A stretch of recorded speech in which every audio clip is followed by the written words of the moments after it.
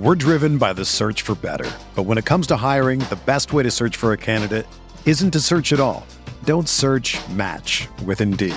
Indeed is your matching and hiring platform with over 350 million global monthly visitors, according to Indeed data, and a matching engine that helps you find quality candidates fast. Ditch the busy work. Use Indeed for scheduling, screening, and messaging so you can connect with candidates faster.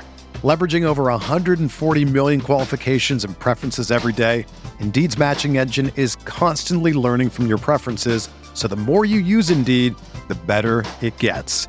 Join more than 3.5 million businesses worldwide that use Indeed to hire great talent fast. And listeners of this show will get a $75 sponsored job credit to get your jobs more visibility at Indeed.com/Blue Wire. Just go to Indeed.com/Blue Wire right now and support our show by saying that you heard about Indeed on this podcast. That's Indeed.com/Blue Wire. Terms and conditions apply. Need to hire? You need Indeed. What's going on, everyone? Pat Mayo here. I wanted to let you know that we recorded the show a little bit earlier, and the only thing that has changed as of right now is Teddy Bridgewater has actually been named the starting quarterback for the Denver Broncos.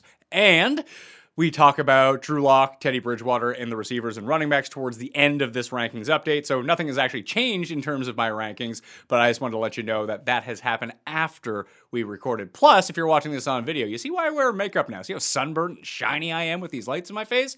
I wouldn't be able to watch it. So I'll get out of here and let you get to the show.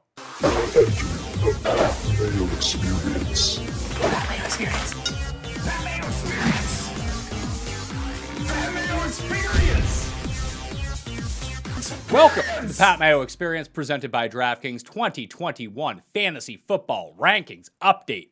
Injury, news, trades all of a sudden out of nowhere. I could not have picked a worse time to release my updated rankings on yesterday's program because it was like the ETN news. Nothing had come out in terms of like any of the Saints injuries, and it all happened like 30 seconds after I released the show.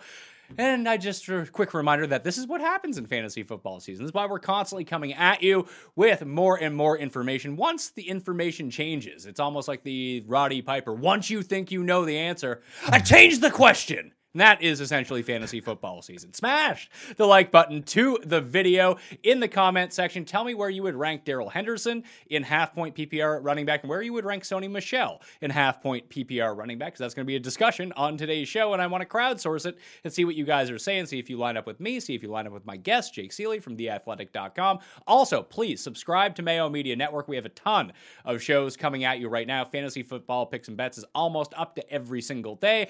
Still covering the preseason slates right now and all of the injury news up there. You can subscribe to the audio podcast for that on Fantasy Football Picks and Bets. Please rate and review, just like you should rate and review the Pat Mayo Experience. And if you want to do your own research, which people these days very fond of doing, as it turns out, you can go to runthesims.com/Mayo to get yourself a discount on all of the premium products, including the game simulator, the optimizer, all of the betting tools, all of the daily fantasy tools. They're behind the paywall, but /Mayo will get you a discount. And if you do not like it, cancel within 7 days, get all your money back, no big deal. However, if you want season-long projections, season-long rankings, the player projections, and the advanced stats hub, which has everything all the way down to play level data, that's all absolutely free on the site. There is no charge for that. Just get in your email. That's about it. So go to runthesims.com and you can go fool around on the advanced stats hub and learn everything that you need to learn about every play tendency, every coach, every market share, every air yard that you can possibly think of. Anything you want to search, you can search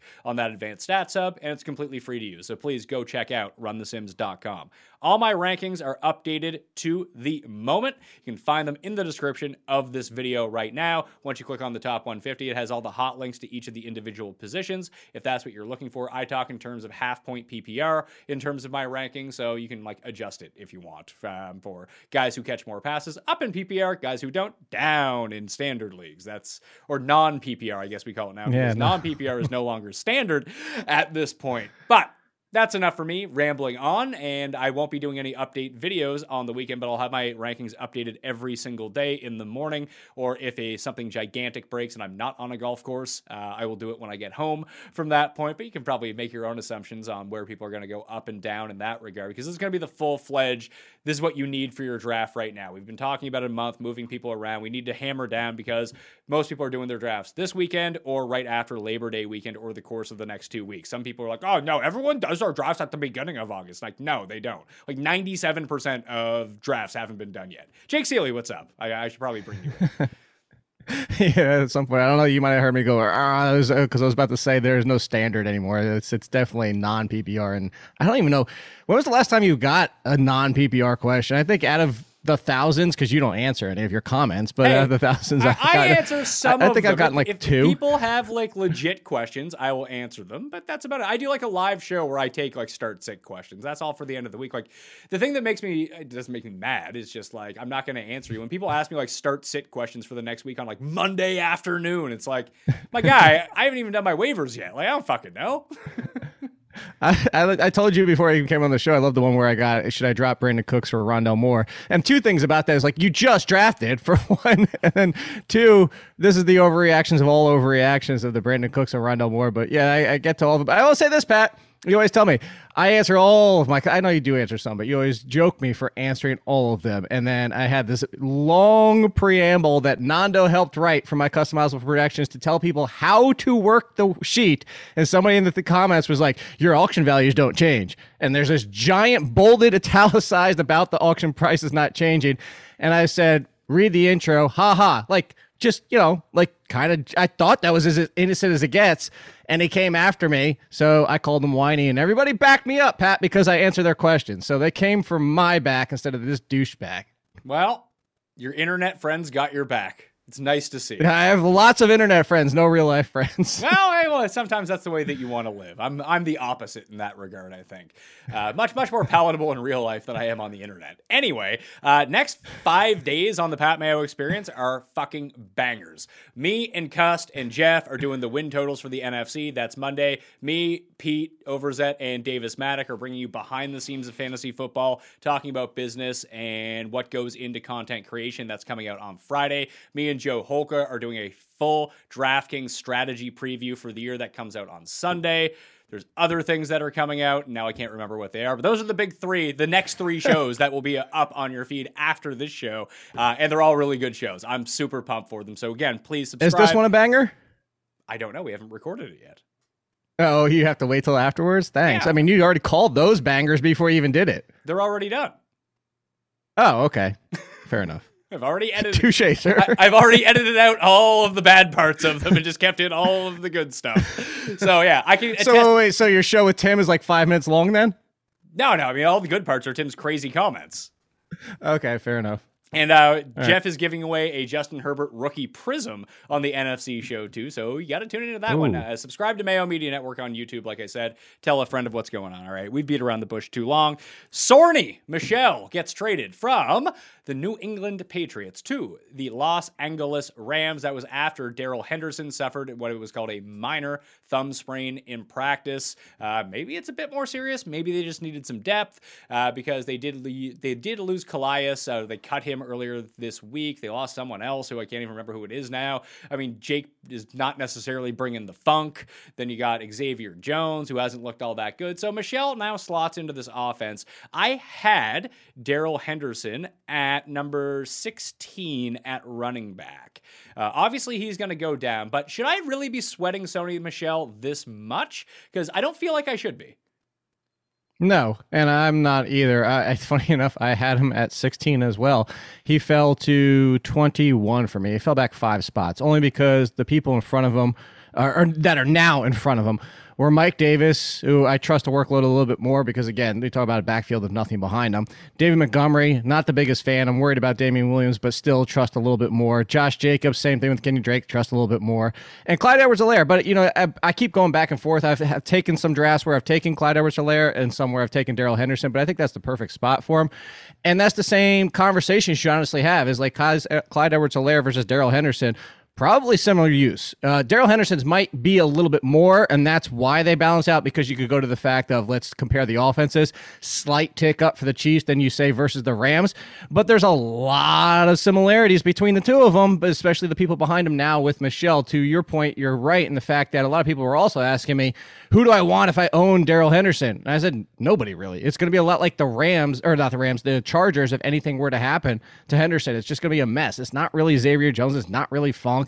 I thought they might, dip their toe in the waters if somebody got cut, so I wasn't surprised by a trade. I was surprised it was Sony Michel, but we love this for Damien Harris. But I'm with you. He barely moved down, and he only moved 5 spots because those guys were already grouped together so closely.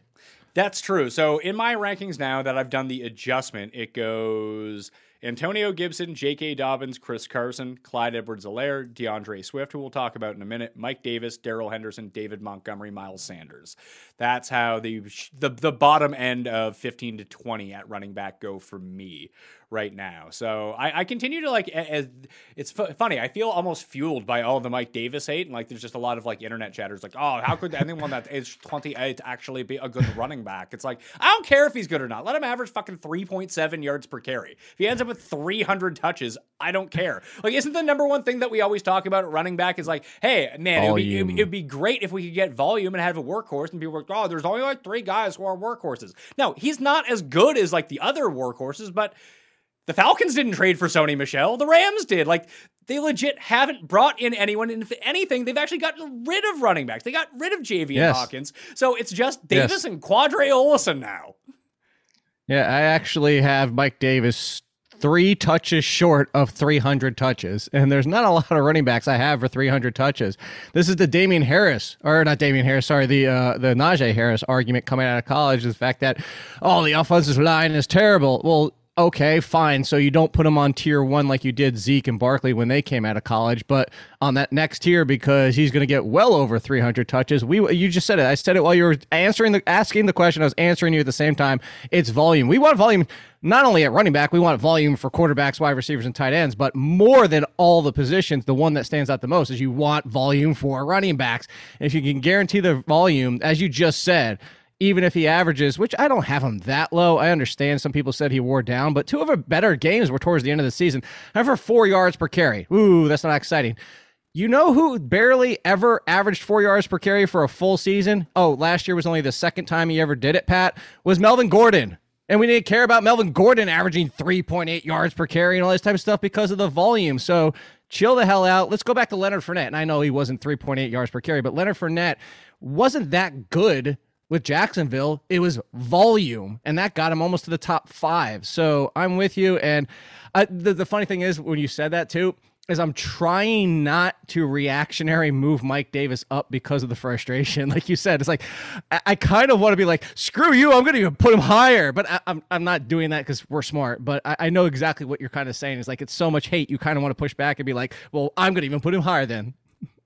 I'm not moving him any higher, and I continue to take him in the 4th, 5th round, and especially because I just did the best ball draft for your flex league, and I didn't take a running back until I took Mike Davis, and just I got handcuffed into a situation where all the running backs I didn't make it back to me in the 2nd round. You can go watch the draft recap that I did.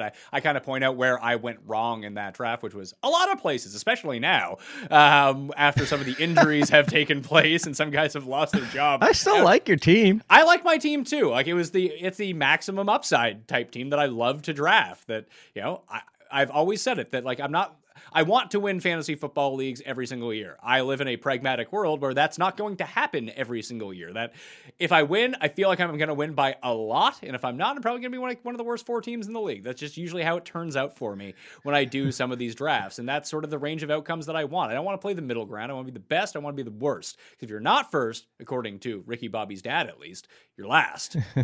And it turns out that wasn't even the case at all once he reflected on it later in life. So maybe I should actually take that strategy. That's the way that I like to play.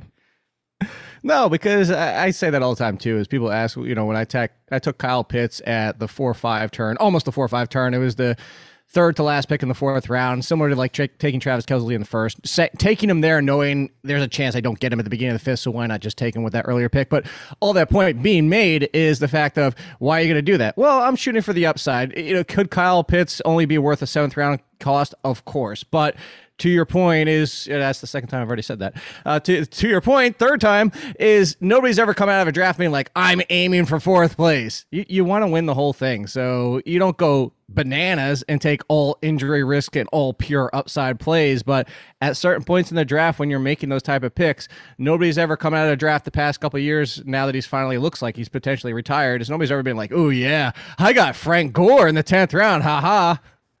It's true. That is absolutely the thing I'm worried about is that Mike Davis is Frank Gore, and then he's just not startable any single way. If you're starting him on your team, he sucks. Your team sucks. But I'm hoping he's going to be a little bit better than Frank Gore. So the past 2 years, sure, but before that, no. And granted, Frank Gore. No, hold on. Granted, Frank Gore only finished top 15 because he was one of the few running backs that played all 16 games. But you always got top 25 to 30 value. That's not exciting. That's not great. You don't take that in the first 6-7 rounds. But if you could you tell me I'm going to plug in a top 25 to 30 running back in my flex every single week, I'd be okay with that if I went wide receiver heavy, or, I took Kelce earlier or something like that, because no, it's not exciting, but you also know you're always getting 8 to 10 points every single week. Yeah, but I don't like that, though, because now we're looking at like the end of the year stuff of, Frank Gore played every game. That was great. And that's how he got up there. Like, well, you don't know. You're not starting him at the end of the year. No, but like when I'm looking at points per game, he's just not the type of player that I want on my roster. Okay. Yeah, I see what you're saying, but I would say for that consistency, I don't have a problem with it. And you usually find somebody by the end of the year to replace him anyway, is kind of what I was saying for the end of the year stuff. You got to hope for. You got to hope for that one. Sony Michel. Where I didn't have him in the rankings, so now I need to put him in the rankings somewhere, I suppose. Actually, no, that's not true. I had him at number 65 at running back. Probably a bit more valuable than that at the moment. So where does he go? Would you rather have Nyheim Hines or Sony Michel? I still slightly lean Hines. Would you want to have Gio Bernard or Sony Michel? Sony Michel. I don't want anything to do with the Bucs backfield. I actually like Gio Bernard. I actually like Gio Bernard better than Sony Michel. Would you rather have James White or Sony Michel? This is actually the Frank. Both Gio and James White are kind of the Frank Gore of pass catchers. I'd rather go for Sony Michel in the fact that, again, because we're doing this today. If a week from now, Darrell Henderson's we are not doing it for a week from now. We're doing it today, Jake. I know, and I'm saying that. I'm saying if you're drafting this weekend, and I'm explaining why I'm about to say Sony Michel, is because if a week from now, I might have a different answer. If it was Darrell Henderson's 100% fine, Sony Michel, and they get reports from multiple beat writers saying he's only brought in case anything were to happen, then it's James White and Giovanni Bernard. But right now, because you mentioned at the top, it's the finger non-contact jersey. Sounds like he should be okay. But if you draft this weekend and Tuesday rolls around and it's, Darrell Henderson's questionable for week 1, then Sony Michel is clearly the much more valuable pick. Yeah. I mean, you are correct about that. That's going to take more information. But I don't have that information right now, Jake, because I'm not from the future. So I'm taking Sony Michel right now. That's why I'm taking Sony Michel. I would still take, I would take Sony Michel over James White. I would still take Bernard, though. I think Bernard could be sneaky good in that offense. Let's talk about the Patriots side of this. So do I have to elevate Damian Harris? Because I had Damian Harris pretty high anyway, that I don't feel super comfortable moving him up anymore. I have him at number 26 at running back.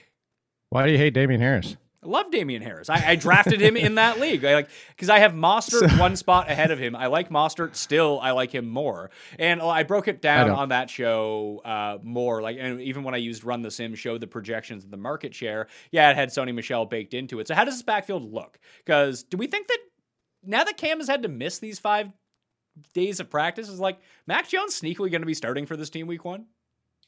You know what? It depends. Are the Patriots bitter? I mean, that could be the only reason, because Cam Newton's looked like Cam Newton. He's firing the ball all over the field, and he brings the rushing upside. Yes, Mac Jones has also looked good. Honestly, it's one of those situations where you say you could go either way in your fantasy draft because both options are good. I think right now the Patriots are looking at both and saying, wow, we're kind of in a win-win situation here.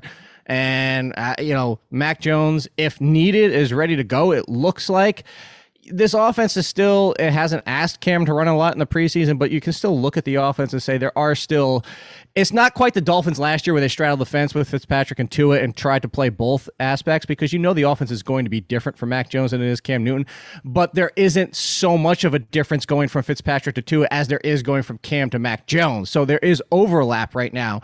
And that's why I say I could see the transition being easier, where if you just have one bad game from Cam, they could flip the switch like that. I still think Cam goes into the season as the starter, but I feel like his leash is super short. So one of the best parts about Damien Harris is when I went and looked at the market share tool on Run the Sims and just looked at the games that Cam played with Damien Harris. Like, Cam is averaging really around like 32% of the carries on this team.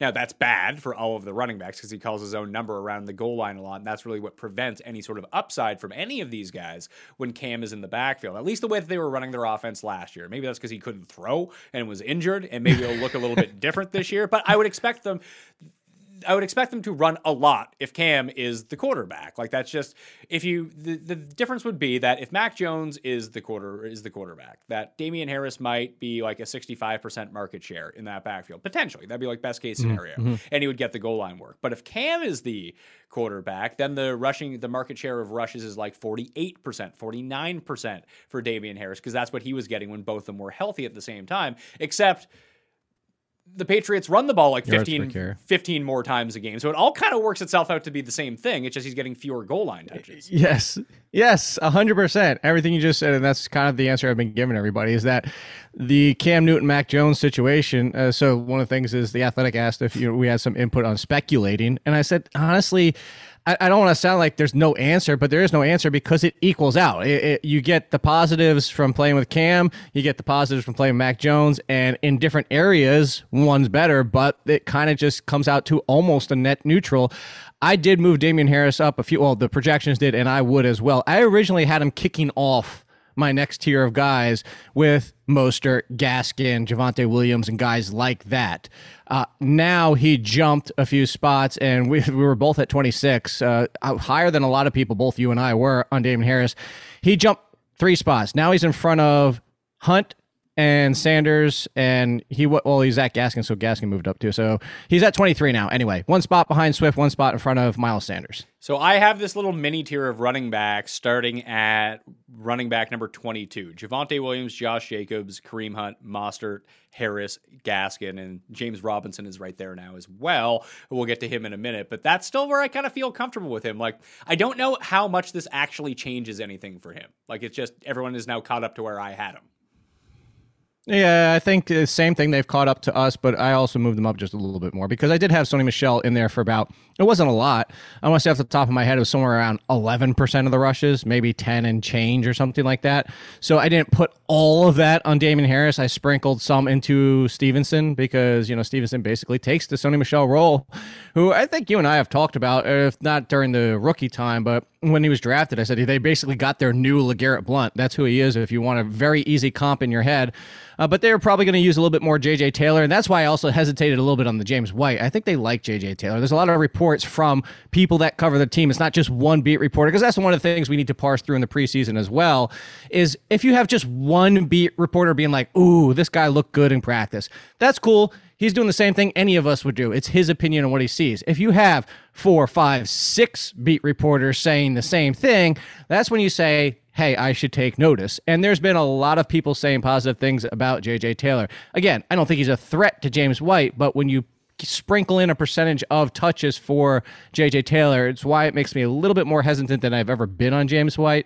But that's, again, so some went to Damien Harris, some went to Stevenson, and then a few just went to Taylor. So Harris, basically, I could tell you what I have. I'm curious, do you have what you have for his percentage of the rushing total? I have him for 45.6. I had him around 41% before this.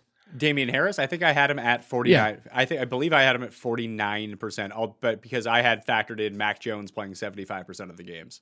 Okay, so and I have Cam Newton playing 65%. So there you go.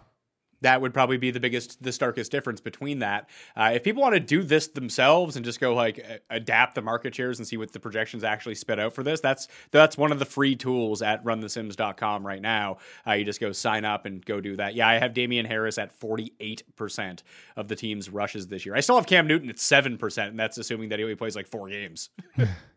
I have him at, I have him over that, obviously, because I have more games than you. I have him at 15%.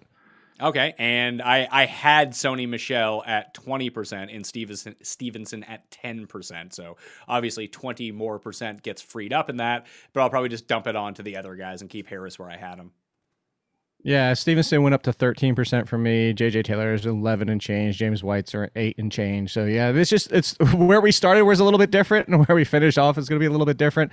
And it really comes down to what you started this conversation with: is the Cam Jones Yeah, Cam Jones would be a great quarterback. Cam Newton, Mac Jones situation. Yeah, we'll see how that ends up shaking out. I just bumped Michelle one spot ahead of James White because I totally forgot about like the JJ Taylor potential impact that he could make. Do you think that Stevenson is draftable? I do, only because if Damian Harris gets hurt, James White, as we've seen, James White's not changing. JJ Taylor, he's fun, but he's more similar. He's not 100%, but he's more similar to James White than he is Stevenson. And the Patriots, whether a committee or using only 2 guys or whatever they want to do, they do love their LeGarrette Blunts of the world, and that's what Stevenson is. And granted, you could say Stevenson's been playing against a lot of second-team units and stuff like that. And of course, that's a factor. He's also been playing with a lot of the second-team players himself. But if you look at him as just that pounding running back that the Patriots have thrown out there for years, he essentially just took Sony Michel's job. It's very easy. Take out Sony Michel, put in Stevenson. So I have Stevenson right now ranked around like Damian Williams, J.D. McKissick, Chuba Hubbard, Devin Singletary, Devontae Booker. Like, I don't feel like I need to move him all that much. No, and for somebody asked that, somebody even today that said, why is the biggest bump to Taylor and not Stevenson? And again, it goes back to because Stevenson was already somewhat high for me. And it's more for the fact that J.J. Taylor was a non-factor in my projections. And that, again, we go back to what they've been liking from him. And I gave him touches. I essentially gave him touches. He was down in like the 3% range, and now he's around 10%. Okay, cool. This summer, Bespoke Post is here to take your adventure to the next level with a new line of must-have Box of Awesome collections. Bespoke Post partners with small businesses and emerging brands to bring you the most unique goods every single month. I got my Box of Awesome, and frankly, the bag is the huge selling point, but there was just a collection of awesome things inside of it. There was a knife inside of mine. I got an outdoorsy one, but this bag is going to probably be in my life for the next 20 years now because it's the perfect size. It's not too big, it's not too small, but it has good girth to it, or good ganth, and it just holds an awful lot of stuff. So when I have to travel, I'm going overnight, that's what I got in my Box of Awesome. And the great thing was that it was filled with stuff when it came to. So no matter what you're into, Box of Awesome has you covered. From travel to outdoor gear to breezy summer styles and grooming goods, Box of Awesome has collections for every part of your life. To get started, take the quiz at boxofawesome.com. Your answers will help them pick the right Box of Awesome for you. They release new boxes every month across a ton of different categories. It's free to sign up, and you can skip a month or cancel anytime. Each box only costs $45, but has over $70 worth of gear inside. And you can get 20% off your first monthly box when you sign up at boxofawesome.com and enter the promo code PME at checkout. That's boxofawesome.com, code PME for 20% off your first box.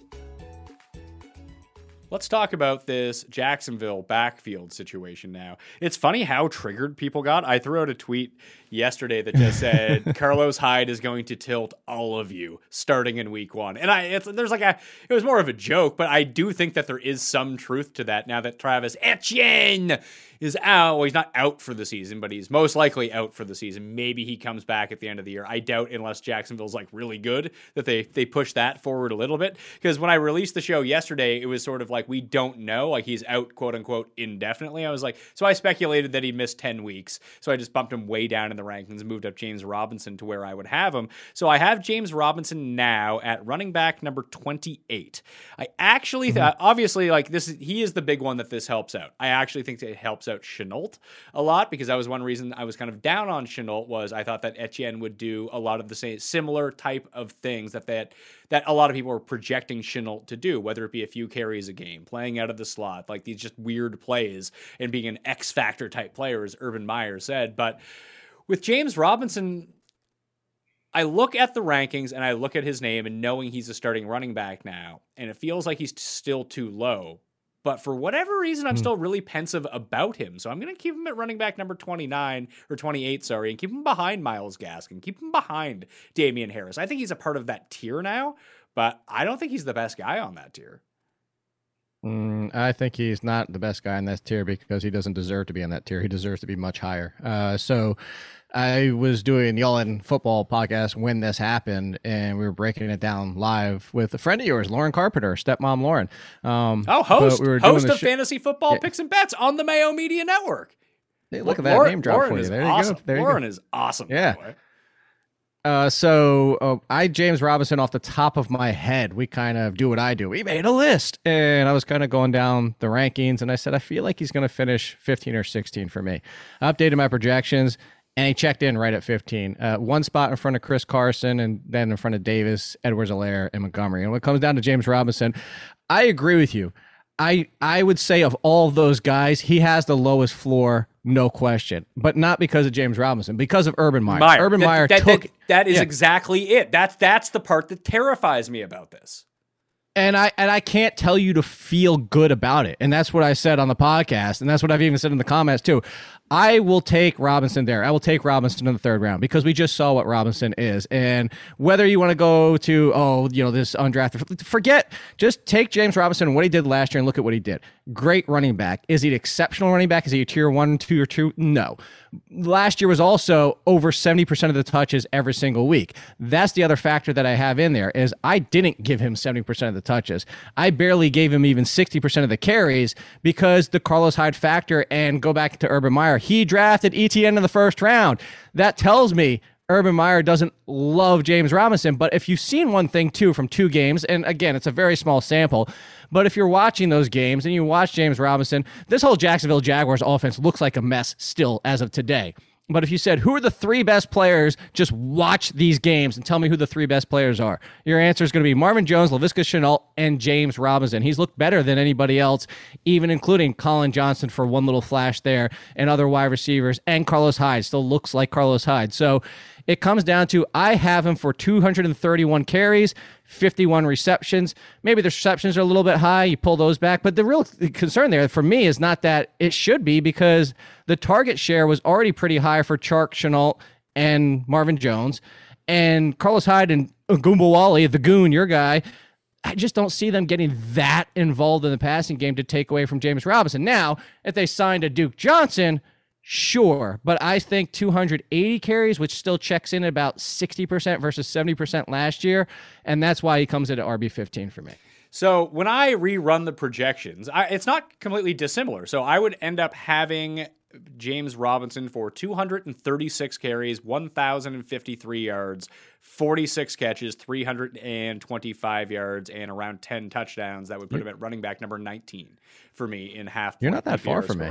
No, it's not. But I just don't. I look at that and I'm like, I don't trust it. I don't trust this team. And that's what percentage chance that like Tavon Austin is all of a sudden a part of this offense? Because I'm not rolling that out with Urban Meyer. I made the joke that people forgot that Tavon Austin's still to this day, still on this team. Look, here's the bigger one. It's not even Tavon Austin. I have Laviska Shenault for 188 rushing yards and 1.7 rushing, so 2 rushing touchdowns, which doesn't sound like a lot, but that's a lot for a wide receiver. That's, we're talking, there are very few that get into that range from consistently being on the field. So you take 200 yards, 2 touchdowns for him, and that's not even including if they do something with Tavon Austin, because I don't have Tavon Austin making the roster. If you throw Tavon Austin on this roster instead of Jalen Camp or Philip Dorsett or somebody like that, and he adds another 150 and a touchdown to him, and I'm not saying that's not plausible at all. That's why the very first thing I said to you is I can't tell you to feel good. This is going to come down completely to what do you want to do? Do you want to? It's to shoot for first, Pat. I feel like the third round, you're getting a fringe RB1 in James Robinson because I have always believed in James Robinson, the talent. I don't believe in Urban Meyer and his brain and how it works for this team. So if that's more of your concern, then just skip James Robinson because he is going to go into the mid to the third late round now. So if you want to skip him, take a wide receiver and then wait to take Henderson or Edwards-Helaire or David Montgomery or Harris or Miles Sanders or one of those guys, go right ahead. But you're going to have to make that decision because that's where he's going to start going. And the final flex draft last night, he was RB17, the seventh pick of the third round. Now, seventh pick of the third round, like that's what, like you're telling me I could have Lamar Jackson or James Robinson? Like that's an easy decision for me. And that's how you want to go. And I can see wanting to go that direction. Like, so it's going to come down to what you want to do. Like I could have, listen, we're going to talk about Jamar Chase in a second, but I could have T. Higgins or James Robinson. Give me T. Higgins. Give me DJ Moore. Give me Kyle Pitts and Mark Here, Andrews. Hold on. I'll pull up and tell you who went right after him that weren't running Johnson. Backs. Here. All right, I'll tell you if I would have taken the other guy or not. Tell me the guys that went right after. I know. That's what I'm curious about. Yeah, 100%. That's what I'm curious about because he went RB17. So you're not that far off from your projections. You said you already wouldn't take him there, even though that's what your projections say. But here's the I know your answer. The 3 receivers, let alone that went right after him, were Godwin, Robinson, and Cooper. Robinson? Allen Robinson. Like Allen Robinson? Is there like a Dave Robinson? What the fuck is he doing going down there? That's outrageous. He was the 13th wide receiver off the board because CeeDee Lamb. What is this McLaurin, is this like a points per carry league or something? What are people doing? No, that's just he was the 13th wide receiver. Okay, he should go over Godwin. I could see the case for somebody took Lamb over him. I could see the case for Lamb because Cooper's still a little bit banged up. I'm not saying I would take Robinson as well.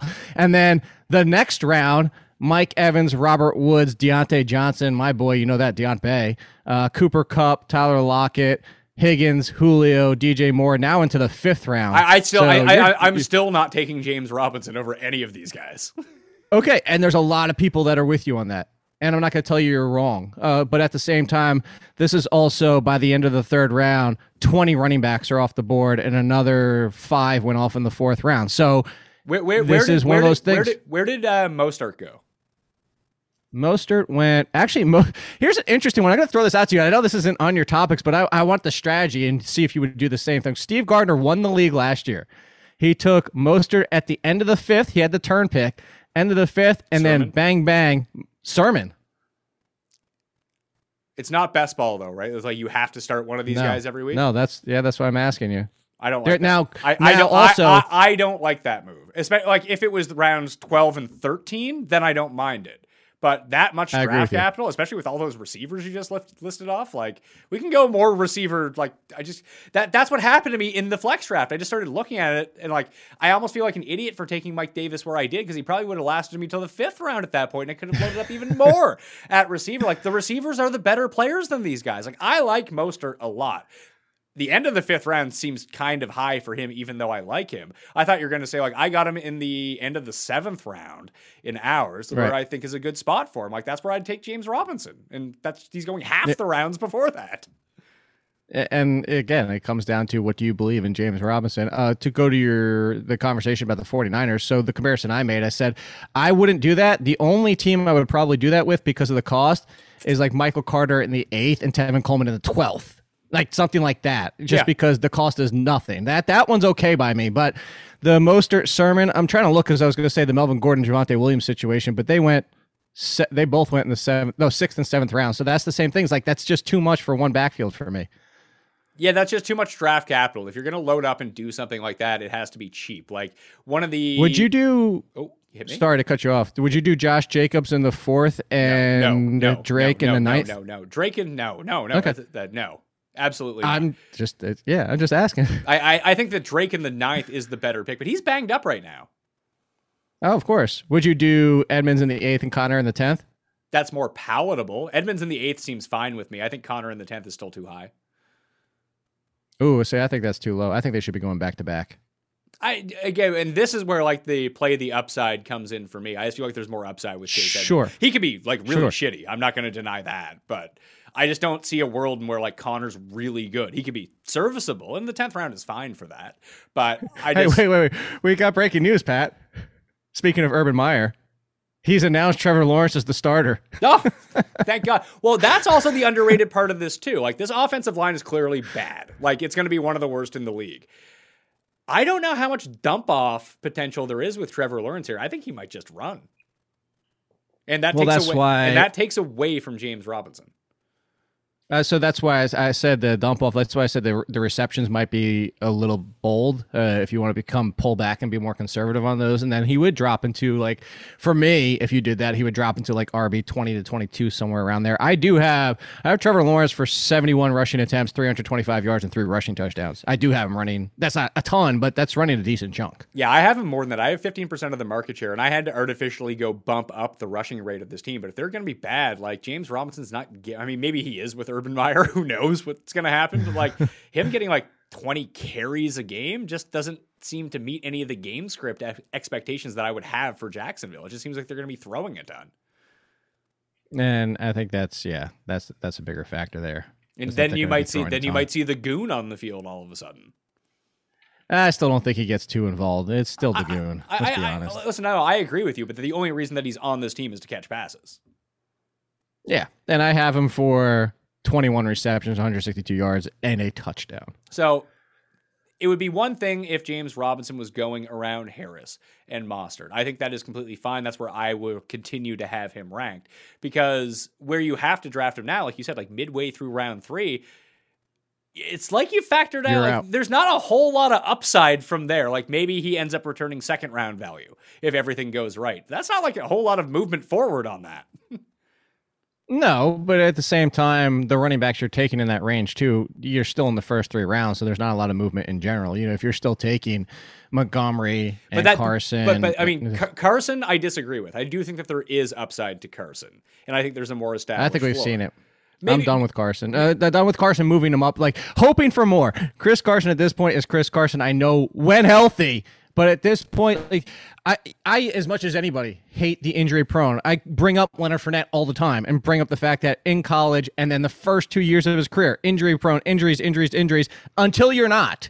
But when it's similar injuries, and then you start to say, okay, this needs to be baked in a little bit. Todd Gurley's knee is that's the opposite end of the spectrum, where that is a legitimate injury concern. But when you start talking about, like, you know, it's this, it's that, it's another little leg issue, it's another, like, I brought up another show yesterday. Somebody asked me, it was the Welsh from Bogman. They asked me about Dak Prescott. And I said, you know what? I don't want to say like there's any. I'm not a doctor. I don't play one on TV. But I had you. Well, hold on. I have you on this show. I thought your name was Jake Seeley, MD. Yeah. No, I always wanted the Esquire. That's what I always wanted, like, because it's Bill and Ted. I always wanted the Esquire. But anyway, the Dak Prescott. Go ahead. Sorry.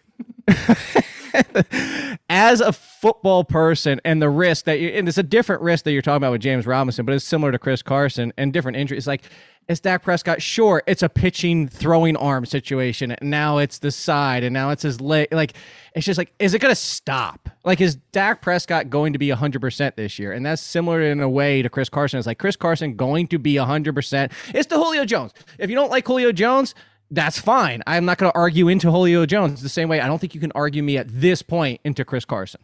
I have Chris Carson at number 15 at running back. And that would be... I'm a 16. All right, so yeah. So it's funny because I feel like that's a ranking where I like him, and you have it as a ranking where you like don't love him. So it's funny how it's just two different perceptions on that. Yeah, 100%. But I just think that he's better and in a better situation than James Robinson is, because we don't have to deal with necessarily the fuckery that goes on, because when Carson is healthy, like you've said, in Seattle, they actually do use him. I don't know. For Rashad, speaking of being healthy, Rashad Penny's finally healthy. Oh my God, sure he is. Sure he is. Rashad Penny. Now I got to think about where I'm going to draft ETN in my keeper league, because he's going to fall, obviously, because it's only a three keeper. So I got to think about where I'm going to take him. Maybe if I can get him late enough, I'll just stash him for the year, because we have an extra bench spot in order to do that. Where am I putting Hyde? Feel like... Would you rather have Stevenson or Hyde, or do you just want nothing to do with Hyde? I want nothing to do with Hyde. What about Ziggy? Zigbo, Divine. I really don't want anybody outside of James Robinson. Honestly, it's the Urban Meyer situation. I think they're going to bring somebody in. I just think they are, and that being more of a concern than anything, because that if they bring somebody in that's name worthy, like a cut or Duke Johnson still lingering out there or something like that, that tells me exactly what the concern is that Urban Meyer just wants it. Basically, if you, for all intents and purposes, what Urban Meyer has told us to date, whatever his offensive style is going to be to date, he's told us he wants to be Bill Belichick in the backfield. Like, he just wants to use a billion people and we're all screwed. Yeah. The biggest concern that I have is that when they get to the 3-yard line, Carlos Hyde is in the game. And I don't think that he's not going to score. And he won't. It was 3 rushes for 0 yards. And they'll be like, let's do it again. And and like people think like, oh, that's outrageous. Like, I don't think that's outrageous. I think there's like a legit 35% chance that happens. And that's the concerns. I again, of anybody in this tier, I have them in a different tier than you do, but of anybody in this tier, even with the Edwards-Helaire concerns, including an injury right now, even with the injury concerns of Darrell Henderson, all this, he's of all of them by far has the lowest floor, and I will definitely agree with you on that. Marvin Jones got banged up in that game. He just has a sprain in his shoulder. It's been revealed that he's going to be okay for week 1. He's going to stay at number 31 in my rankings, although number 32 in my rankings is a guy that I actually do like a lot now that the price has decreased, although I think it's back on the way up. But this is one of like the cheaper stacks that you can have in your redraft lineups. Like, remember when everyone wanted Jalen Hurts and it was like, oh, Jalen Hurts this, like, he's going to be so good. And we made a case for him that, it's probably like a 0.1% chance of happening, but he could be the best quarterback in fantasy football. And now like no one wants him anymore. Like, he's going outside the top 100 picks. Like, you can have Hurts and Devonta Smith for essentially nothing right now. And they could be both awesome. And I still have been taking plenty of Hurts. I know we're not talking about him, but this another one is I've been taking a lot of Joe Burrow. The guys that are falling at quarterback. I got a lot of Joe Burrow because we'll save him for the very next topic. But he, as a quarterback in this conversation, I think that he has to be in it. And let's talk about why is Jalen Hurts falling? Because he hasn't played much? Because it definitely isn't the Flacco play if you've been watching it. So, like, there's zero reason for Hurts to not be the quarterback. Like, if the Eagles are contending or not, if they're thinking for the future or if they're contending, their best option is Jalen Hurts, period. If they have to go back to the well next year, that's a conversation for another day. And you can talk about whether they're going to draft Rattler or anything like that. That's another conversation. But for this year, Flacco isn't the answer. Jalen Hurts is. And if Jalen Hurts is at quarterback, let's go back to Josh Allen's rookie season. It's similar to that. It's the Bills had nothing to play for, the fact that they really weren't playoff contenders at that point, but it was, let's see what we have in Josh Allen right now, because what's the point? Let's see what they have in Jalen Hurts, because what's the point? And the rushing upside is still 800 yards and multiple touchdowns. And you know who rode Josh Allen to fantasy championships in his rookie season? Me. No one wanted him. It's like, no, this guy's actually good at fantasy. I have no idea if he's any good in real life, but fantasy-wise, like, he's the advanced Tyler Thigpen. Yeah, look, everybody wants the next Josh Allen, Oh, Trey Lance is the next Josh Allen, forgetting that it's 1 in 50. The real next Josh Allen right now is Jalen Hurts, rookie season Josh Allen. So worst case scenario, that's what he is. Yeah, worst case scenario, he's probably like QB 10. And he's low rent Lamar. And the only concern you should have on Devonta Smith, to bring him back in the conversation, because I didn't really touch on that, is just whether or not he stays on the field. If he stays on the field, if he's healthy, this top 30 wide receiver is coming, because he's the number one target in that offense. As we've seen, Zach Ertz is still lingering on this team, which is stopping Dallas Goedert from being able to be the breakout everybody wants him to be. We play this game in fantasy all the time of like, could you imagine if he gets all these touches? Could you imagine if they just turn to him? Okay, that's fun to imagine, but we can't force the coaches to do what we think is best. And sometimes, hey, guess what? There's a reason these guys are in the NFL coaching NFL teams. They might be a little bit smarter, or at least sometimes they're not smarter, admittedly, but they know more than we do, because let's go back to Lamar Miller and everybody pounding the table for Lamar Miller. So the fact is, the person who's going to be getting the most opportunities in this offense when on the field is Devonta Smith. And if Devonta Smith does stay healthy for all 17 games, I think that like top 30 receiver is his floor at that point. Like, he has the potential to be a top 15 receiver if he's healthy every single one of these games. And he truly is the number one, which you got to think that he is, because like Rager's already getting down talk that he might not even be a starter at this point. Quez Watkins might be starting for this team on the outside. Greg Ward might be on the field a bunch. Your boy Fulgham, I don't know if he makes the team, man. I think he does, honestly, at this point, just because of what are the other options. I have a soft spot for him because of ODU, but I've admittedly said this. Pat, when we were doing your show last year, said go grab him immediately until defenses start treating him as the number one receiver, and then he's at a 4. He's a possession receiver. I would love that he could be more because he's from ODU, but I have to be real about what his talent level is. I still think he's on the team just because Arcega-Whiteside is not going to be on this team. And you just go down this roster, and Greg Ward is fine, but Greg Ward still making this team doesn't really stop Fulgham from making it. Joe Burrow. Let's talk about him because I do like Joe Burrow mainly because I have the Bengals projected with the most pass attempts in the NFL. Like, hopefully he can stay healthy enough. And I do too. Doesn't get beat up too much. But if he does stay healthy, again, it is a pure volume play for a team that, if you draft Mixon, you have to hope that he's a big part of this receiving game because they're going to be throwing so much that he's going to have to do stuff there in order to achieve his average draft position, which I think that he can do. I think he will be a part of that. But you know how much I've loved Ja'Marr Chase for like the past 4 months. And I just keep moving him up and up my rankings. He ended up one spot behind CeeDee Lamb at number 13. So the top of the wide receiver 2 tier. And there was a bunch of negative press this week, Jake. And I got to say, I want to hold firm, but I'm not feeling good about it. So who do you have him right behind? CeeDee Lamb. Okay. Who do you have who is he right in front of? Amari Cooper, Cooper Kupp, Bobby Trees, that would be Robert Woods, Godwin, Thielen, Evans, Deontay Johnson, Julio Jones, T. Higgins. So I feel like I got to move him down. I was gonna say I have him behind almost all of those. Almost. I have him at 24. And the funny thing is I had him back to back with T. Higgins, who is at 20, by the way, right behind Tyler Lockett for me. If you were drafting today, would you take Chase or Higgins? I would take Higgins. I would still take Chase because I'm going down with the ship, but they need to be close. I like both of them actually, but.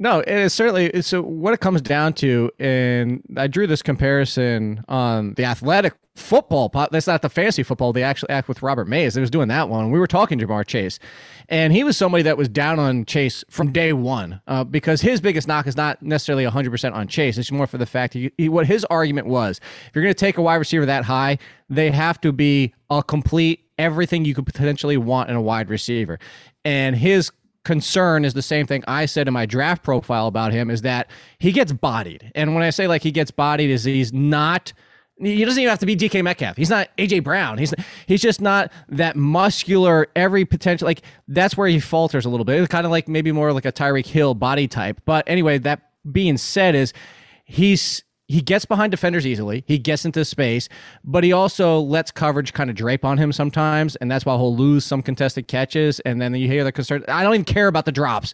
He barely dropped the ball ever in college. That's mental. Like, forget about that. It really comes down to physical corners stopping him. Now, what I brought up, Pat, and why I'm on Chase, I still have him as a fringe wide receiver too. He's 24 for me. I don't hate him. I think he could be kind of like Javonte Williams, Michael Carter, is you finally get the real Ja'Marr Chase in week 5 or 6. So it's not right out of the gate. And at that point, it's also going to come down to this team. I brought up DK Metcalf for this reason. I said, what did the Seahawks do? They were smart in Metcalf. They said, you know what? We know you have limitations. We see what everybody's talking about because we see the same thing. We're not going to ask you to run curls. We're not going to ask you to run comebacks and over the middle of the field. We're going to let you be DK Metcalf. If the Bengals let Ja'Marr Chase be Ja'Marr Chase, run perimeter routes, stay on the outside, get behind defenders, over the middle of the fields, the slot option sometimes to mix in, that's great. If they ask him to kind of go for, big body type catches, he's going to falter. So that also comes down to the Bengals as well. So what I'm going to do is move him down because I think that's the only reasonable thing to do. Although this is where you want to buy the dip on Ja'Marr Chase. If there's ever a time to draft him, now would be. Where did he go in that draft last night? Like the 7th round or something? Oh, let me check. I think he went higher than that. I took him. I've been taking him in the middle of the 5th round. That's where he went middle of the 6th. He was wide receiver 31 off the board. See, that's too low. So I'll tell you who went in front of him: Chase Claypool or Ja'Marr Chase. Chase. Yeah, Chase. Ja'Marr Chase, right? Yeah. Yes. Deebo Samuel, Ja'Marr Chase. Ja'Marr Chase, right? Judy. Ja'Marr Chase. Yes, agreed. Juju Smith-Schuster. Ja'Marr Chase. Tyler Boyd. Ja'Marr Chase. Ja'Marr Chase. Kenny Golladay. Ja'Marr Chase. Are you drafting Kenny Golladay? Because I'm just not. No. I'm just watching him go off the board every single. No, he's not even back at practice yet. He's not back at practice. He's not practicing with a new quarterback. He's not practicing with a new quarterback who's not even playing himself in the preseason, who doesn't like to throw to covered players. And Kenny Galladay's not a separator. He's Des Bryant. Obviously not as great as Des Bryant, but similarity styles. Okay, Brandon Ayuk or Jamar Chase? Jamar Chase. DJ Moore. Jamar Chase. Julio Jones. Jamar Chase.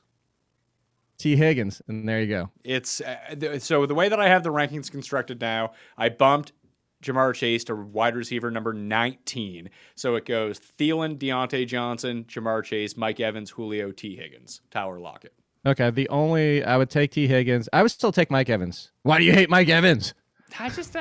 Listen, I got everything I've ever needed out of Mike Evans the one year that he was awesome and I was all in on him. And that really worked out well for me. That was like 6 years ago now. But just I've been off kind of the train ever since. Like, I don't know why I worry about Tampa Bay, but I kind of do. It's just there's so many people that it's just going to be. He just strikes me as one of those guys that's going to have like 5 games that wins you weeks, and then he's going to have other games that lose you weeks. So I agree with you, and the comparison I made is better Carolina Panthers from last year, where all 3 of the Panthers finished inside the top 30, but all from like 20 to 30.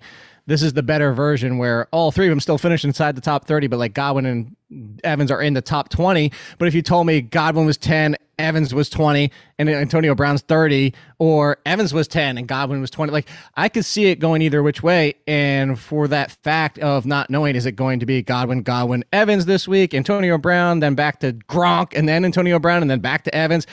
That's where I still go Evans, but they're super close for me. I actually have Evans more down by Jamar Chase than most people. So you can go see my top 150 rankings right now, because that gives you a better sense of the tiers, I think, of where I would actually draft these guys. So wide receiver number 19 for Jamar Chase makes him pick number 40 for me in the overall rankings. But I have Evans, Mike Davis is in there too, Julio Jones, T. Higgins, Tyler Lockett, DJ Moore, like 40 through 46. That's way ahead of Darrell Henderson at 51, David Montgomery at 52. Like I put a priority on those wide receivers more than I do that type of running back. That's at least how I like to draft. And I think those are those wide receivers are better players than those running backs in terms of fantasy. They just are. And you can piece together that second running back spot with Mostert, with Gus Edwards, with Damian Harris, like that type of guy. You might have to take 2 of them, but you can take 2 of them in rounds 8 and rounds 11 or something. And that's really comes down to roster construction. That's why for the flip side is I try, and this is what I tell everybody, is like, I don't ever go into a draft with a preset plan. Like I see people like, what should I do with the first 4 rounds? I said, they take that thought right out of your head. And also like, what pick do you have? Like if you have pick number 1, I can tell you what to do there. That's not a problem. Yeah. But what I say is I'll lean towards, this, I lean running back, and I would like to get 2 out of the first 3 rounds running backs, even if it's running back to start, because you can still get these wide receivers we're talking about and not have to worry about your 3rd running back until the Mosterts and even the Gus Edwards of the world. But where everybody always talks about this new thing that I forget who was the one who coined it, Pat, you might remember, but whoever coined the running back dead zone this year is like round 5. So the reason I like to do we've been talking about that. I feel like that's a point that you and I like, that I've really like. We've been talking about. We didn't call it that. No, I just said like don't draft 4th to 6th round running backs, and then I took Mike Davis. We just we just didn't have a fun name for it, so we don't get credit for it. I was the fun name I was giving credit for somebody else. But so if you get 2 out of the first 3 rounds, that 4th, 5th, 6th, 7th even round just have so many good wide receivers that you're talking about right now that, you know what? For your conversation about James Robinson, Pat, you don't even need to take James Robinson. You could take a different running back in the 3rd round, ignore James Robinson altogether, and then get Higgins, Chase, one of those 2, and all these wide receivers that you just listed off. Deontay Bay, that I love. Tyler Lockett's still sitting there. Cooks, Thielen. Cooks is sitting in like the 6th, 7th round, who's just sitting there with 150 targets in his lap. I don't even care if he only catches 50 of them. Cooper Kupp Jake, should I drop Cooks for Rondell Moore? 100%. Please. Please do in my league. You would love the reference, Pat. I just got asked, why do I hate Judy? And I said, because he keeps lying to Jake Peralta. So there you go. That's pretty good. Everyone knows I'm more of because everyone's calling him Judge Judy. Bit too easy. It is most definitely Doug Judy when it comes down to that regard. I don't know what to do there because it's funny because I'm really split because I think if Drew Lock plays quarterback, it's better for the Denver receivers, but I think that they're like physically a better football team if Teddy B is their starter. And I agree with you. This comes down to kind of the Cam Newton, Mac Jones situation. I think it skews the numbers a little bit, but not enough where you could say the completion percentage offsets the aggressive play from Drew Lock. So the numbers almost kind of bear out a little bit. There is a little bit of uptick if Drew Lock plays the entire season, but it's very close. But I will say this. It's not that I hate Judy, obviously. My biggest concern is Courtland Sutton sounds like they're holding him out because they don't want to risk another injury. It sounds like he should be ready for week 1. And let's remember who Courtland Sutton is. Yes, we haven't seen him with either quarterback. Yes, we haven't seen him actually play in a game because he hasn't played yet. But if what all reports are saying is true and he's ready for week 1 and he's back to 100%, people were drafting him as a fringe wide receiver 1 last year because Courtland Sutton is that talented. And that's my concern of Judy. It's that this is a run-heavy team with Courtland Sutton as the 1 and Judy as the 2. It has nothing to do against Judy inherently. Any worry about Noah Fant and this like mysterious leg injury he has? You do. What was that? The curious case of Benjamin, like what or something like that? That's what you made me think of for some reason. But yeah, the curious case of his leg. It really came down to it. This is back to the conversation we're just having. If everybody's healthy, let's just say Fant doesn't even have a leg issue. It still goes Sutton, Judy, then Fant for me on a run-heavy team. Similar to the Panthers where the tight end wasn't used barely at all. Now, not that bad because it was 3 wide receivers, but now this year it's 2 wide receivers and Christian McCaffrey. And it's just when you're the 4th option as the tight end, it's going to be hard for me to buy in unless you're on a top-end offense. And I don't think the Broncos are a top-end offense. Well, yeah, it's a lot like the Mike Gesicki situation in Miami, where he's going to probably be the 4th option when healthy, although they have a bunch of wide receivers made of glass, so that's probably going to move him up the depth chart at some point. Keep him on the field. Yeah. They're like, Waddle's limping off. It's like, no, get him back out. Get him back out. Let's throw him back out there. So, would you rather draft Fant or Gesicki right now? I'd still take Fant. My biggest concern with Gesicki is that he already had one of the highest slot percentages last year, and that's Waddle's game. That's where Waddle is playing. Gesicki's not going to play in the slot if Waddle's on the field. The other part of it is he already had one of the highest opportunity shares for all tight ends down the stretch of the 5-6 games, and that still got him barely inside the top 10. I just don't think Gesicki is going to do it this year. Yeah, I still have Fant 1 spot ahead of Gesicki. So I have Fant at tight end number 10, Gesicki at number 11 because tight end sucks. Like that. I have Gesicki at 14. It's funny because people coin the dead zone for running backs. There's also the dead zone for for tight ends, which is after you get past like T.J. Hawkinson. Just wait till the last 2 rounds and take whatever moron is there left. Tyler Higbee. Yeah, I mean all the Higbee. You want to get pissed off real quick, Pat? Sure. You want to know where? You don't want to know where Kelsey fell to? I was ticked off watching the draft because I'm commissioner, so I was watching. You want to know where Kelsey fell in last night's draft? Pick 205. You saw the draft board, didn't you? I didn't know. That was like if it's something like outrageous, but not too outrageous, because someone's eventually like, "Hey, man, I got to take Travis Kelce." That seems like the most logical spot to me. 205 to Corey Parson. Just based on so absurd. Listen, the fantasy exec knows like that. How optimal would your draft be if you were like Zeke Kelce? Like, whew. Is that who he has, by the way? He actually started who was his first pick? Fantasy exec. He started Nick Chubb Kelce. It's pretty good. I mean, just give him the league. Yeah, well, we'll see about. I would prefer Najee Harris and Travis Kelce, although I tried to draft them in the reverse order and that didn't happen. Where are you? Speaking of that, I know you ask all the questions. Where are you taking Saquon Barkley? Because I'm still taking him at the end of the first round. We've had that conversation. I'm just kind of curious. You're not? I have him at pick 201, number 13 overall. Okay, so if you had the 11th pick, would you take him just to say like, hey, I want to make sure I get him? No, probably not. Okay. I say I'm still taking him around like 8th because, again, if I know I get 100% of Barkley come October, and even those first 4 weeks, I only have the 20th best running back, I'm okay with that. Now, of course, that's assuming 100%, and that's the biggest question. Yeah, like he is even out of practice as we speak right now. Supposed to return on Thursday afternoon. We'll see how that goes. He said it was a personal day. Listen, it's a bit. Listen, I don't think that he's like quote unquote risky because I have him at number 13 overall. I just think that he's far more risky than Derrick Henry kind of thing. Like I wanted to make a point on Najee Harris, who I have number 9 overall now. Like he's healthy. He's coming into the year. He's going to catch passes. He's going to get all the volume. Why not? But Pat, his offensive line stinks. Yeah, it's so bad. So bad. But Pat. But you know what? I see the comments on it. You know, their offensive line. He's never played an NFL game. They might just have to forfeit every game because their offensive line is just too bad. You know what they should just do, Pat? They should just turn to Benny Snell again. Screw it. Hey, he's gonna be back in the next preseason game. Finally.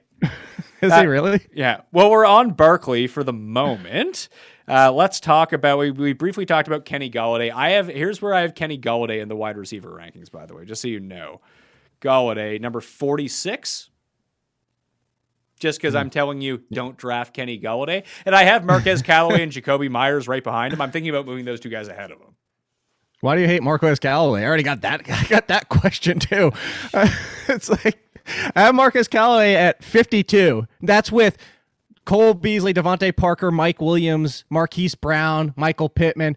That's really where he deserves to be. Are we really going to put him up with Shenault and Curtis Samuel? Well, Curtis Samuel might not even have a leg to stand on, but Tyler Boyd and Will Fuller. Like, we're really going to put him up there by that was just because of. Let me ask you this, Pat. I know we've seen preseason and he hasn't played yet, but he's going to play for all intents and purposes, it sounds like, week 1.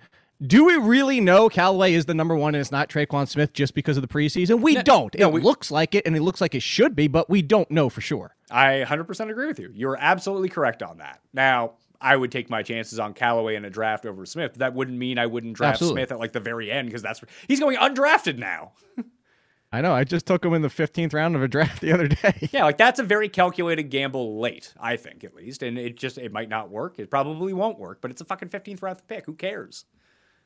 Yeah, which you usually, it's one of the guys. But that's where I draft my backup. That's where I draft my backup defense, Jake.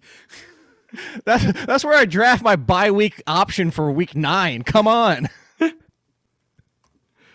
I do think that there is value at the Giants wide receiver position because Hunky Tony not really playing at all. Kenny Golladay not really playing at all. Slayton left practice today, so. Just draft Sterling Shepard in the 15th round, and you'll probably end up with he and Jamison Crowder have become 2 guys. And I'm like, I think they're like going to have like okay years. I have so much Sterling Shepard, it's absurd. The funny thing is I actually prefer him if Kenny Golladay is on the field because I want him playing at the slot primarily. If he's kicked outside again, but this is like the Brandon Cooks argument where I'm going to go with it. It's a down tick. But it gets offset by the volume because, yes, he's not going to have the efficiency rate, but he's going to see the increase in targets because he's playing outside. And it sounds like Slayton should be okay, but I'm starting to get a few shares of Slayton because, again, as you said, don't draft Kenny Golladay, still not on the field. Yeah. Are you a big like Darnell Mooney guy? Because I'm just not. Yes. You are? I am. Like, you want to talk about an offensive line that scares me? Chicago's offensive line scares me. So that's the concern, but that's why Darnell Mooney is still in the 40s, and the fact that he's a wide receiver 4 that could finish as a top 30, even 25 potentially, especially if they go to Justin Fields. We know Andy Dalton starting week 1, whether that's the toss to the wolves and sacrificial lamb and all that type of stuff, and it's week 2, or if it's week 4 when they face the Lions, or week 5 when they face the Lions. If they wait that long for Justin Fields, this is what I always keep telling people about Darnell Mooney. He was overlooked as a prospect, but if you watch his development in season, and then the other thing you should go look at last year and how many times he's wide open 20, 30 yards downfield and the ball falls 5 yards away from him, whether short, over his shoulder, to the right or to the left.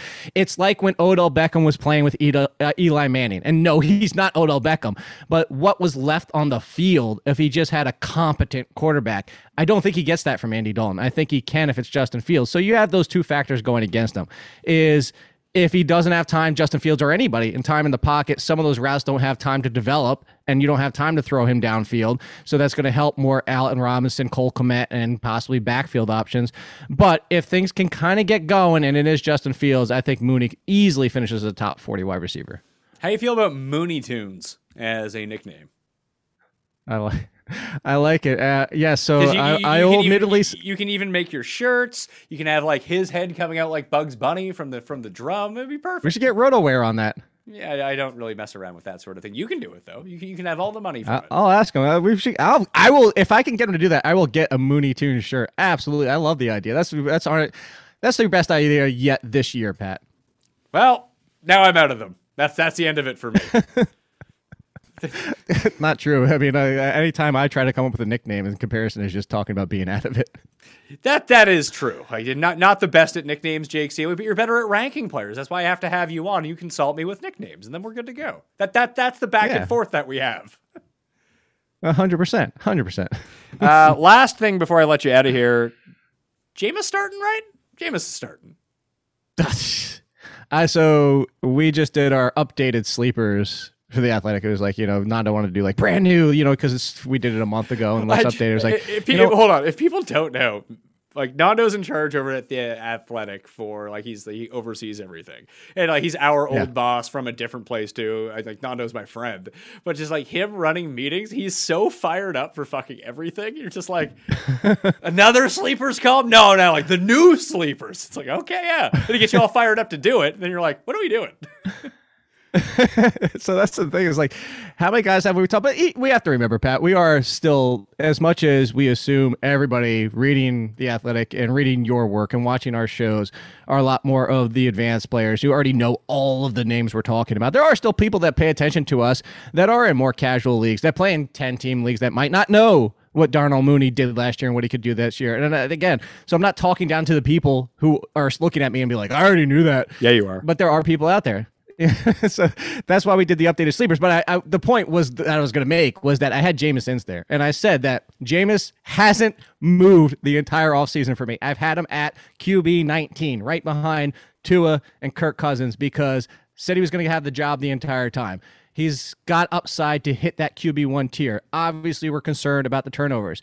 But if somebody can limit that, and I said, what if we get him down to 18 turnovers? Then even people in -2 and -3 for interception leagues are okay with Jameis because Sean Payton can fix it.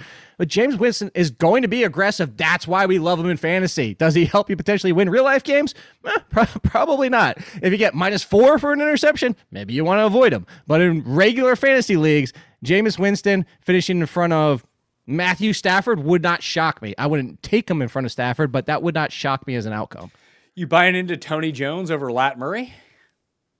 That's one of the ones where I was talking about earlier with the beat reporters. Initially, I would have been like, okay, let's see.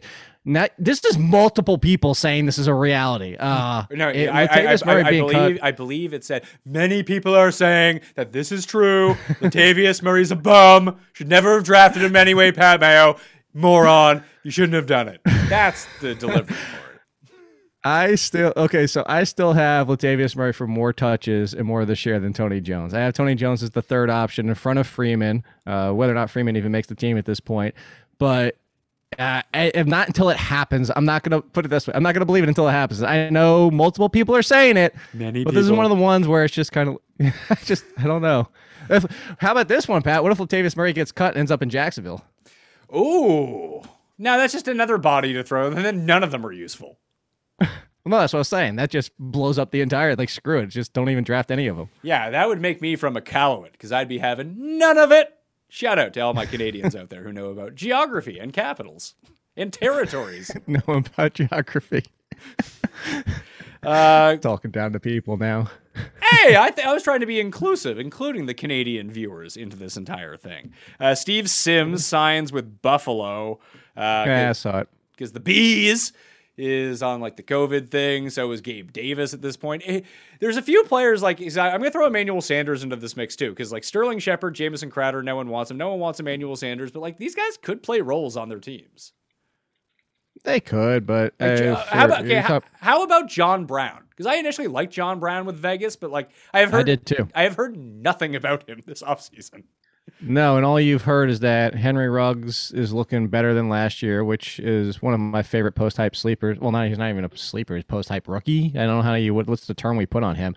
But that Bryan Edwards is looking really good. And one of the things I said about Bryan Edwards last year when they drafted him is he needs some he needed at least a year. And you saw both of those guys, Ruggs and Edwards, even before Edwards got hurt. You're asking two rookies who inherently one was put out of position when Edwards got hurt, and that's Ruggs playing outside. But Edwards also wasn't ready to start as a rookie. There's a lot of talk about both. And as you said, nothing about John Brown. I was initially taking John Brown in like the 11th, 12th round. And now it sounds like he's not even the potential top 2 receiver, might be third, might not even be third. They might just consider going a lot of youth and cutting the guy, which is a shock to me. But I don't know how his contract situation works out for that. But yeah, I'm kind of disappointed in the John Brown. Maybe, you know what? If he's there in the 14th round, I'm still going to take a dice roll on it, and the fact that he's just a veteran that I didn't need to see much from. How high would you draft Ruggs? Like, would you draft Golladay or Ruggs? I'd still take Golladay. Okay. Would you draft Michael Thomas or Ruggs? I'd take Ruggs. I legitimately... Did I say it to you, Pat? I said it to somebody that I don't want to put it out there because I don't want to speculate on Michael Thomas, the personality, but I'm starting to get this AJ Green feeling of week 9 rolls around and he's like, screw it, I'm not coming back. Yeah, that you did say that the last time that we spoke. I'm kind of on the same page with you with that. Sad scene. Yeah, so I'm taking Ruggs. Who else on... Because I saw like Troutman's not going to be that injured. Now it turns out that Nick Vanette, the best a man can get, is only going to be out 2 to 4 weeks too. So Joanna Man Johnson. Yeah, Joanna Man Johnson is probably not going to be the tight end one. It looks like they're all like kind of going to be there. Just I don't want any of those guys. Do you really? Like, is the Troutman buzz gone now? Finally, did this like put the death knell in it? And I was on the bandwagon. I was a huge Trotman fan until what we saw is the same concern we had when O.J. Howard was split with Brait. Is the same concern we see with the situation with the Titans. The situation? the situation from your show, your favorite show. But, you know, trying to figure out if there's a Carolina Panthers option. It's not just the fact that they don't go to their tight end that much, because this was an opportunity for them to. They have used their tight end. The problem with Troutman is that they kept asking him, they still have through the 2 preseason games, out there blocking 50% of the time, sometimes more. That's a major concern because volume for tight ends includes you need to run a damn route and be out there to potentially catch a pass.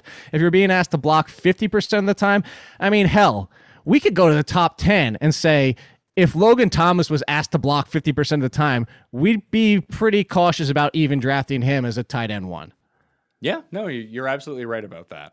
Anything else you want to hit on injury-wise? Anyone moving up and down your rankings right now?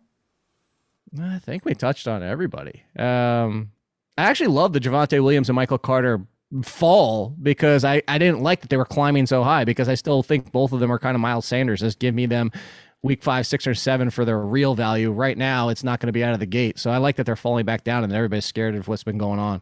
Yeah, I mean, just Melvin Gordon not practicing or playing really throws a wrench into this, because you have no idea what his actual usage is going to be. Because you can get to week 1 and they're like, oh yeah, we were just saving him. He's like the starter. It's like, oh, super. Then you have to wait till week 7 until he wins the job. Right. So that's why I think they are saving Melvin Gordon, but I think they're also saving Javonte Williams a little bit. Like a lot of people are saying, oh, he only got 17 snaps. No, I think it's because he's clearly the future. Look at where the Broncos took Williams. Correct me if I'm wrong. They traded up for him, did they not? He is the future running back. Of course, they're not going to go out there and give him 40 carries in the preseason. Yeah, I mean, that makes a lot of logical sense, but you can't apply logic to all of these situations. My question to you is, that is true. Where should I have Tevin Coleman ranked? Because he might just be the starter on this team. I'll tell you where I have Tevin Coleman ranked. I think he's the starter for at least a few weeks, but starter in name only, as in it's not going to be 20 touches. I have him in the low 40s alongside like A.J. Dillon, Singletary, Lindsey, those guys. All right, so I didn't even have him in at the point that before we started the show. I wanted to wait for you. Would you take? I'll throw one back at you. Would you take Tevin Coleman or Sony Michel? Oh, Coleman. Okay. Yeah, because Colemania could be running wild on you. That's the only reason. See, look, you got one in here. You got one in before we got out of here. Fournette or Coleman? I'd rather just take Coleman. I could be completely wrong, and Fournette has RB top 30 value all year long, but I want Absolutely. I don't know how many times I say I want nothing to do with the Buccaneers backfield because you're just going to be chasing your tail just like you did with the Patriots. And I know everybody says, well, Gio, then he can be the new James White. I think he's more of 2 years ago Duke Johnson. You're going to get 5 or 6 good games, but good luck guessing when those are. Yeah, but you get such a price discount. Like, you can essentially draft. I mean, sure. You can get him so late that maybe in the 10% chance that he's actually like the good version of this, you're like, oh yeah, that was a good pick. Yeah, if you're getting him double-digit rounds, but I've seen him creeping up into like the 9th because people are all like, "Oh yeah, he's going to be James White." That's where I'm out. Yeah, I would take the shot on Philip Lindsay before someone like Tevin Coleman. Yeah, I would take the shot on Lindsay too, although that backfield, that's another one. I don't. That awful Mark Ingram is back in our lives. And it's also wasn't that not the least productive backfield of all backfields last year? I think so. If not, it was bottom 3. Yeah. And now it's Tyrod Taylor and Davis Mills. Would you draft Michael Carter or Trey Sermon? Michael Carter for me, but I want both of them, even where they're going. But mostly because I'm with you on the Mostert thing. I love Trey Sermon. I said this after the draft that he's the most talented running back in that backfield. And hell, Kyle Shanahan could turn me into a decent running back. Decent, maybe. That's over. No, he couldn't. But that being said, is Trey Sermon, if the lead would be RB1 upside, no question about it. But until Mostert gets hurt, I still have Mostert. I can tell you right now, I think I have Mostert for around 40-something% because I think the split is going to be pretty pronounced with Sermon and other options in that backfield. But yeah, so Mostert's at actually just over 40%. I have Sermon at 30%. And then I have the rest of the Gallmans, Jeff Wilson, whenever he comes back, if he comes back, Juszczyk, and all the rest getting the 30% combined. Well, actually, no, I have Trey Lance getting 20% of the carries right there. So actually, I don't. I have the rest of them for getting 10%. So there you go. Yeah, so that's going to be the move. All right, Jake Seeley, at AllInKid on Twitter, theathletic.com. Your ranks are updated every 47 seconds, correct? Just about, maybe 46. All right. You can find my rankings in the description of this video. They'll be updated every morning. If I'm not too hungover, it'll be late morning if I am over the weekend because I'm away, but I'm still going to be updating the rankings to make sure that you have all of the information you need for your fantasy drafts because I got to, someone asked me, they're like, I can't believe you're releasing draft content. Everyone's already done their drafts. 97% of people haven't drafted yet. I'm sorry to tell you. My home league drafts this weekend. Yeah, honestly, I'm not making up 90s. If you take out the early best ball shit, people's home head-to-head. We're still 2 weeks out. Yeah, most people do it. I mean, Labor Day weekend's gonna mess it up a little bit, but people sleep on how many drafts happen from the Monday to the Thursday before the season starts. I know. Somebody asked me to do a draft on that Tuesday night. I'm like, no. But a lot of people are. There's no way we could do it. But yes, there's a lot of people. I usually see people, my draft is tonight, Wednesday before things kick off. That's when my home league is. That's when we do it every year, the day before the season starts. So there you go. Yeah. But this weekend, I think, is going to be a huge weekend for drafts. Just because Labor Day is next weekend. Yeah. Anyway, Jake Seeley, AllInKid, theathletic.com. I think that's everything through it. Smash the like button to the video. Subscribe to Mayo Media Network. Tell your friends about Mayo Media Network. We have 9 consistent shows, plus all of our shorts covering almost every single sport right now from a betting and fantasy sports angle. So please help spread the wealth. Help us get some more views, some more subs. That only means more free shows for everyone out there. The newsletter link is in the description with all updated info. Additionally, runthesims.com/Mayo gets you that discount. But you can go sign up for free and test out the tools right now if you want to get into it. And as Jake and I were talking about market share and everything like that, you can go do all of that yourself, and it's super easy. You don't need to be a master of Excel to know how to do it. Dummies like me can do it, which means everyone out there can do it. So runthesims.com/Mayo for a discount if you get the premium products. I'm Pat Mayo. Thanks for watching. I'll see you next time. Mayo Experience! Experience! For the ones who work hard to ensure their crew can always go the extra mile, and the ones who get in early so everyone can go home on time, there's Grainger, offering professional-grade supplies backed by product experts so you can quickly and easily find what you need. Plus, you can count on access to a committed team ready to go the extra mile for you. Call, click Grainger.com, or just stop by. Grainger, for the ones who get it done.